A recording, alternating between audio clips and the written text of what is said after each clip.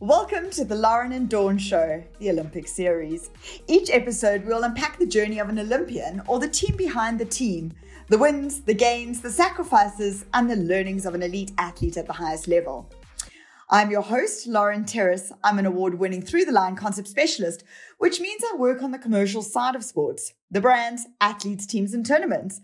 I'm also an NLP coach, assisting athletes and teams with goal setting, team culture, and building mental resilience. Over to my gorgeous co-host, Dawn Dunn. Hi, I'm Dawn Dunn. I'm known as Mama Rugger. I'm a rugby enthusiast and radio personality. It's been the absolute joy of my life to not only walk this rugby journey, but also to give women a much needed voice in a sport that's so male dominated.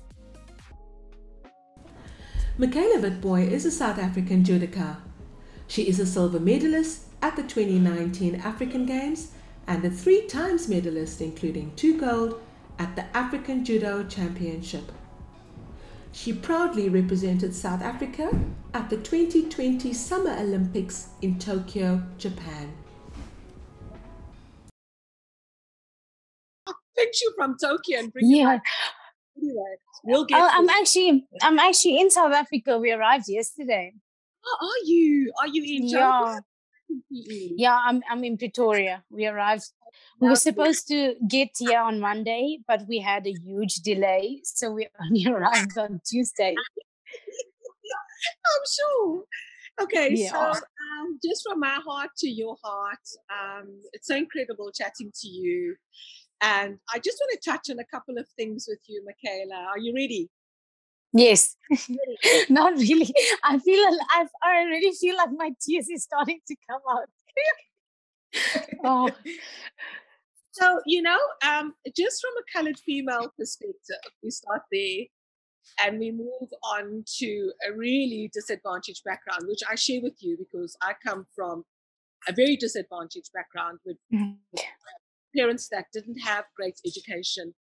And, for me, the biggest thing for me was my parents motivated me and drove me and really taught me that there were no boundaries and that anything was possible. And that, if you think about it, during apartheid was a very difficult thing to do. So for you, what I'd like to hear from you is a little bit about you as a colored female and a little bit about your journey. Okay, so I'm from Port Elizabeth. I can't say the new name, sorry. Yeah, so sorry. I grew up, no, actually 3 sisters. Sorry, I had 3 sisters. So I grew up in Boysen's Park. I started judo in Boysen's Park. I attended primary school in Boysen's Park, and my dad was a teacher. So he taught at a high school, and my mom was a seamstress. I can't recall the company that she was working at, but she was working, I think it was, okay, but anyway, and I don't know how long it was. So, my dad was actually an alcoholic, so he drank a lot, and that affected a lot of things at home. And even though he would always provide for us and he would always look after my mom and care for us, and when payday comes, we have everything, it was still a difficult time because when he had to be around his friends or be with the people, and he would bring it home, and it wasn't always easy for my mom. Sorry. Take a moment, my love. Take a moment. Just breathe. It's fine. We're with you. You're not alone. Deep breath. Okay, so as I said, it wasn't easy for my mom, but he always came to the part what he had to do for the family and provide for us. And when he passed away, things became really difficult for my mom. She had to stop working. She had to look after us, and she worked from home. And it's not always that she could find people to come to her to make things or plan an event or have work for a month. And I honestly don't know how she did it, but she did. And I think that's a big reason why I keep on pushing myself like that, because like I saw what my mom had to go through and what she's still going through, and I really just want to help her. I really just I want to succeed so hard that I can give her a better life, even if it's just for a few years or however long she will be on this earth. Yeah. So as I said, like after my dad passed away, it was very difficult. And he passed away in 2009. And that was the year before I had to move to Pretoria. I didn't know that at that time that I would make the change of coming here. So it was at the age of 13. I was 13 years old. It was really difficult to see myself without my father, and I was his little girl. I really was. He would take me to school with him, and on days the kids at school would treat me like an angel just because they knew that I was his daughter. So when he passed away, everything was difficult, and I think that is also why my mom decided to send me away, because she knew that if she didn't take this opportunity, then she couldn't provide for what she could see myself having on this plan. And it was really difficult for her to send away her young, sweet little baby. And I was so tiny, and she had to let go of me.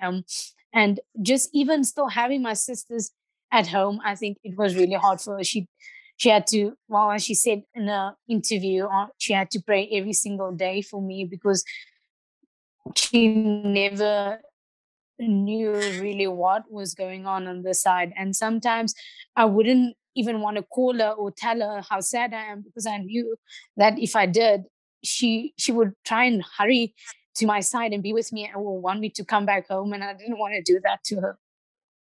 So things were really difficult, but I'm honestly grateful for the opportunity that I got in 2010 to move to Pretoria, because it was a blessing for my mom and for myself. So that is Michaela Whitebooi. I've got a lot of love for my family, a lot of support from my family. But I think it might be my dad. I'm not sure if he studied at the university, but I think I'm the first one that actually completed my degree, and not a lot of my family members even finished school. So that just to do that is honestly a blessing. Yeah. Yes, absolutely. Because for me, I was the first person to matriculate in my family, and I also was the first person to get a diploma, because it was dark ages back in the day. So diploma. Yeah. I'm so proud of you, Michaela. Yes. Just looking back and thinking back of it, like thinking back to everything. Yes, absolutely. And your mom must be so proud of you. And, we are a family, and it's so incredible when you have that connection with your family and they have your back no matter what, and it inspires you and it drives you and it motivates you. So I'm just sending you a big hug when I meet you. Yes. Because I'm getting emotional. Lauren, I think I'm going to leave this to you, because the next one to you, because I'm getting very emotional.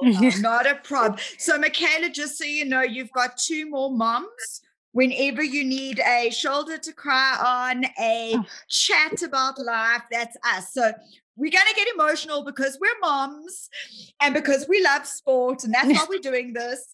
And I really want to thank Dawn for giving me the opportunity to actually push my boundaries and come out of the space where I predominantly work in the male side. I predominantly work in teams. So this is new to me. I have been called the waterworks before in rugby, when I used to have the mascots that used to run on the field, and I'd have to wave to them to run back to me. And I'll never forget Bobby Skinstad saying to me, he was a super sport commentator standing next to me, and he used to go, 5, 4, 3, 2, 1, waterworks. So if we cry in this, if they're going to have to edit a bit better with our sniffles, but so be it. Michaela, oh, my hat. So coming from Port Elizabeth myself, trust me, not the easiest place, but the most grounding place to grow up. Michaela, I mean, there's so much to talk about how you got there. We're going to run out of time. You are our only person that we're interviewing that has been at the 2021 Olympics. So let's go there. What an achievement in its own, Michaela. I remember having a phone call with you. We actually interviewed Marlon August earlier, and he put me in touch with you, months ago when you were going to the trials and you had COVID. So let's talk about your training during this time and how you had parameters on training. But also let's talk about as you had to go there to qualify and then being hit with COVID. So let's have that little COVID chat for a few minutes. What was training like for the last 18 months? So we had the lockdown, and I was home for about 3 months. That is the longest time I've ever been home. I usually just go home for 1 or 2 weeks. So after the 3 months, I had to come back here, and I had to do training on the grass. I had judo mats packed out at the back of my yard, and I had to bring some people to help me because there was nothing else. We weren't allowed into the venue. We weren't allowed to do any type of judo training. So it was very difficult. I had to do fitness like crazy, and I was so unfit. I died every single session. But I had to get back up. And when I saw 3 weeks into the training, the transformation I made, I was like, it felt good to be back at training, back into the routine. But we still didn't have any competitions. We still didn't have any proper judo training. And when the judo training started, we weren't allowed to touch each other. So it was a very strange type of training. It was a new method. Because judo is close contact, we touch each other all the time, and to do training without having a partner or you have 2 meters distance between each other, and you're like, what are we doing? But then training started, and we started off immediately. We started off high intensity, trying to push everything, because we knew that the end of I think 2020 we had the Africa Championships, and that was the most important competition for that year. So I had 2 competitions before that, but that was just to prepare me for the Africa Championships, because I knew that if I didn't get the gold medal at that championships, the qualification would have been so much harder for me in the international competitions. So it opened up, and then in November I had the 3 competitions where I won all 3 gold medals, and I was shocked for myself. I was like, look at the type of training you had, and you could achieve that. I was like, my girl, you are going far. When you just speak to yourself and you're like, you've got this. And then we started international competitions, which is always very difficult, whether you have 100% training or 0% training. Competing international is always difficult when you don't have the experience. You haven't done a lot of international competitions. You haven't done international training camps. You're not allowed to travel with your coach most of the time. So I had to go to these competitions with our team at times because I didn't have enough funding to take him with me. So we would always prioritize that I am there first. And if we have funding, then he goes. If we don't, he stays behind, and communicating with him through Facebook or WhatsApp and strategies, it was very difficult, because the important thing about judo is having a relationship with your coach. And if I cannot trust him, then whatever decision he says, or if he tells me to try a new move and I can't do the move, then it will be difficult to trust him. So that was also an issue that I had to build a relationship with my coach. And at times it was really difficult because he's not by my side. Um, as you said, I had I had COVID. So March month we traveled to Georgia for a training camp, preparing for the Georgian Grand Prix, and then the Antalya Grand Prix would have been a week later. So 1 week into the training camp, we were training hard, feeling positive, and then we did our first COVID test, which was the Friday before the competition, and I was negative. The second COVID test we did on the Sunday, and they called me and they said, I'm COVID positive and I'm not allowed to leave the room. Out of everyone there, my coach did not want me to have COVID because I was everyone was trying to qualify for the Olympic Games in my team. But I was ahead, and I was how can I say, I was the priority player for the Olympic qualification, and out of everyone, it was me, and it was really it was disappointing. I was sad. I was like, why now? Like, I feel so great. I am feeling positive, and I knew these two competitions would have pushed me up, pushed my ranking higher. And when I couldn't compete in those two competitions, I dropped down to, I think I was number 36, and I dropped down. Those 4 spots was so important that when I was in that moment, I was like, it's all gone. Like, everything is gone. My dream is gone. And I don't know if I'm going to make it. And it was so sad because it's so much work. It's so hard. I put my body through strain every single day. I put my mind through strain. It's so difficult mentally to go through a routine every single day, and you come back and you all alone in your room. You have to call your family, they're so far. And it's really just, it's daunting on your body, on your mind. And honestly, I can't tell you what wakes me up in the morning to go back into that routine. I just wake up and I tell myself, you have to do this. Like, there's just so much love for me into the sport and wanting to succeed that there was never a time where I would be like, you can't go. You always have to get up. And when I don't go, I feel so guilty. It really it feels like it's so much strain. And being in the quarantine for 14 days, it really took a lot. Um, and then I spoke to you, I spoke to Marlon. There was so much people that was just keeping me positive during that time because it was really a downtime.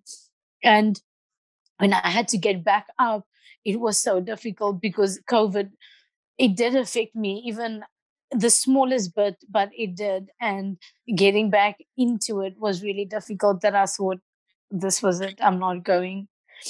But when I got the announcement, I was really I was so happy, I was so excited, I was so emotional, I was going through so many emotions at that moment. Yeah.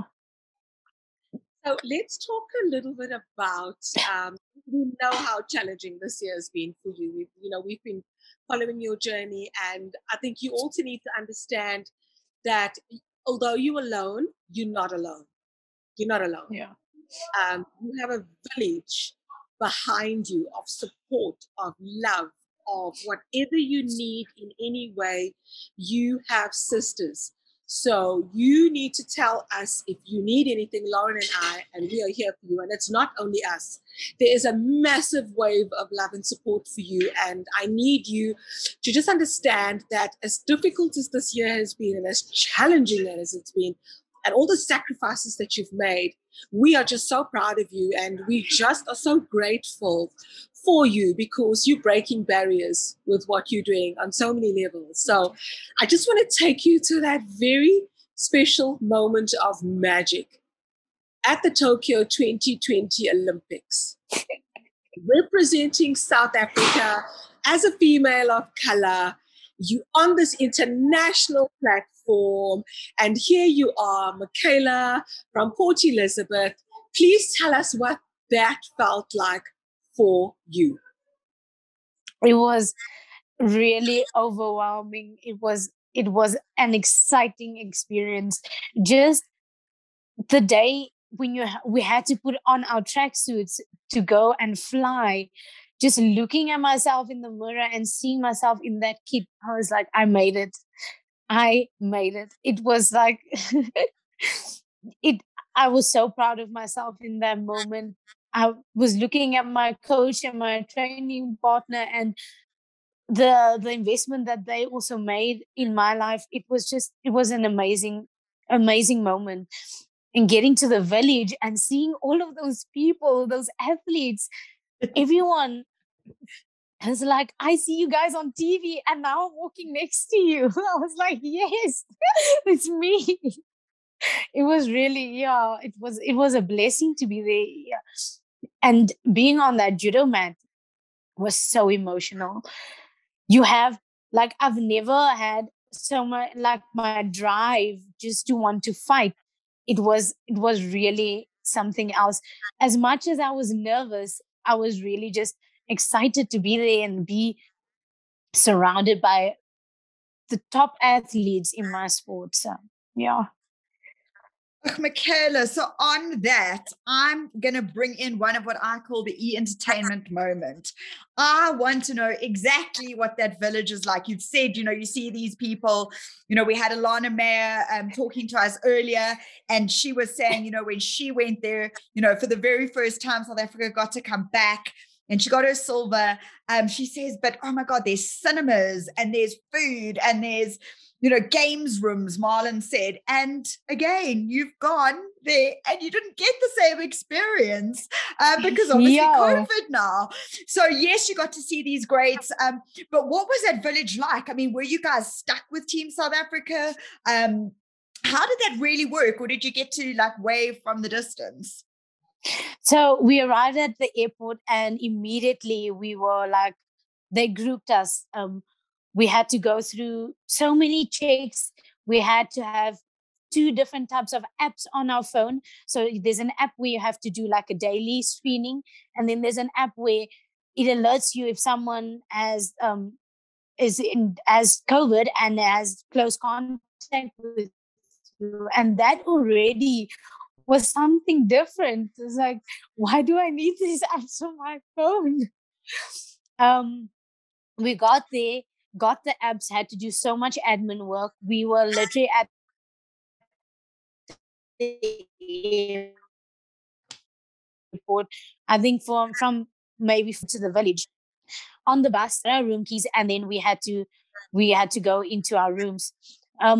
We had to do, well, supposedly we had to do 3 days where we were in quarantine, but I think they changed the rules. So immediately when we got there, they told us, no, we are free to walk around and see what's going on in the village.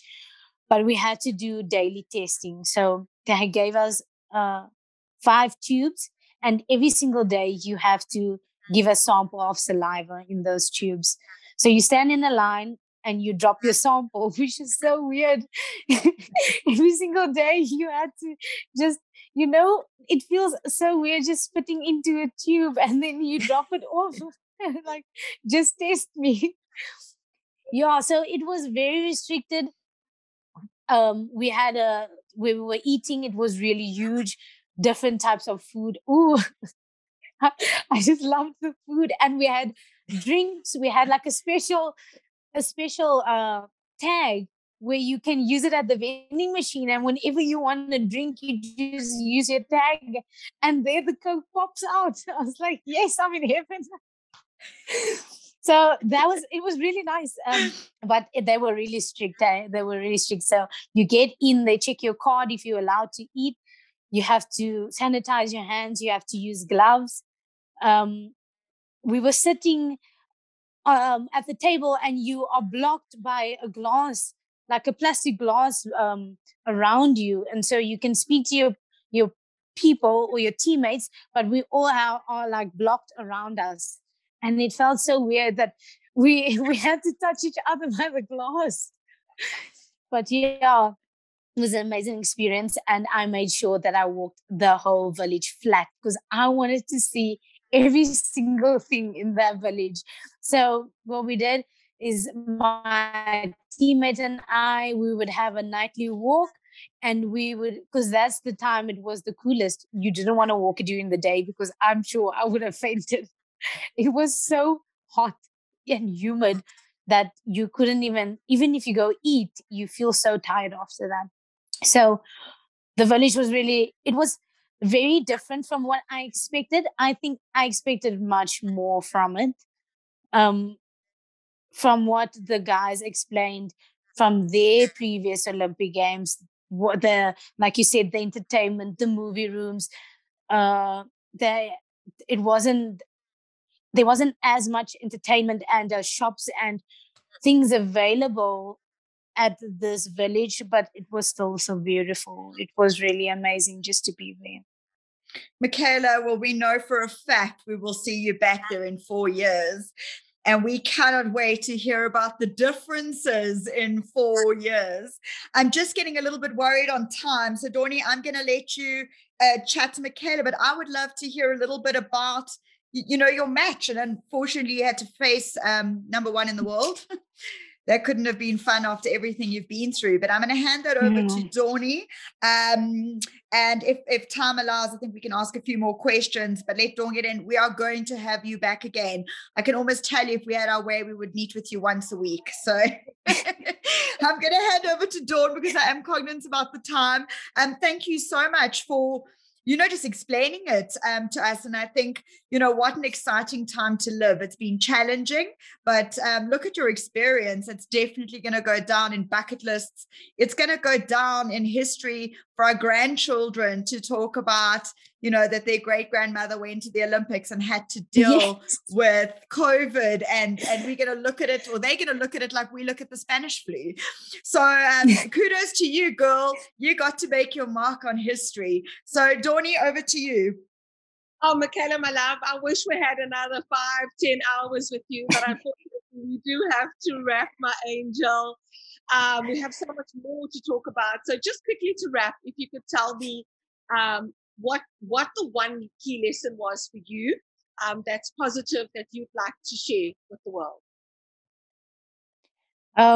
Patience. I think patience is something that I had to learn because I wanted to succeed so hard that I wanted it to happen so fast.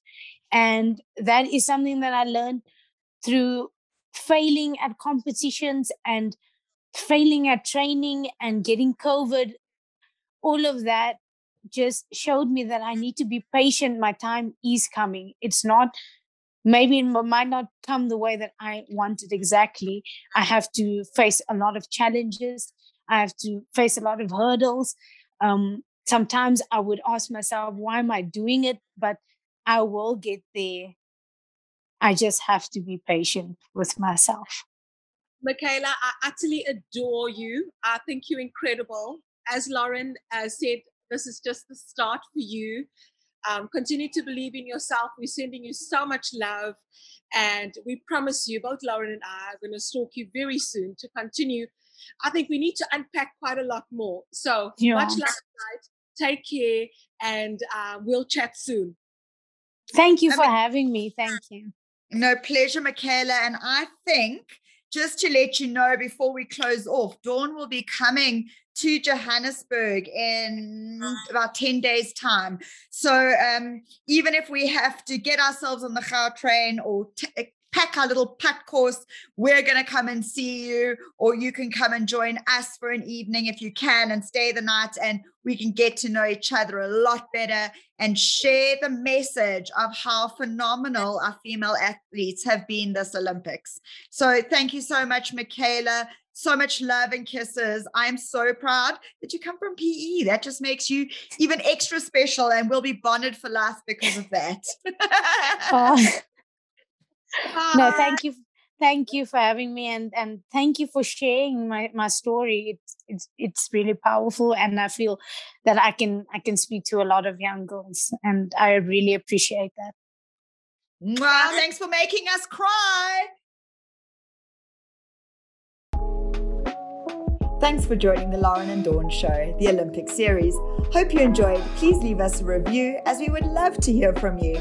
And we welcome your suggestions for future guests and topics in the world of elite sports. Catch new episodes weekly on a Thursday from 1 p.m. GMT +2. Till then, goodbye from us.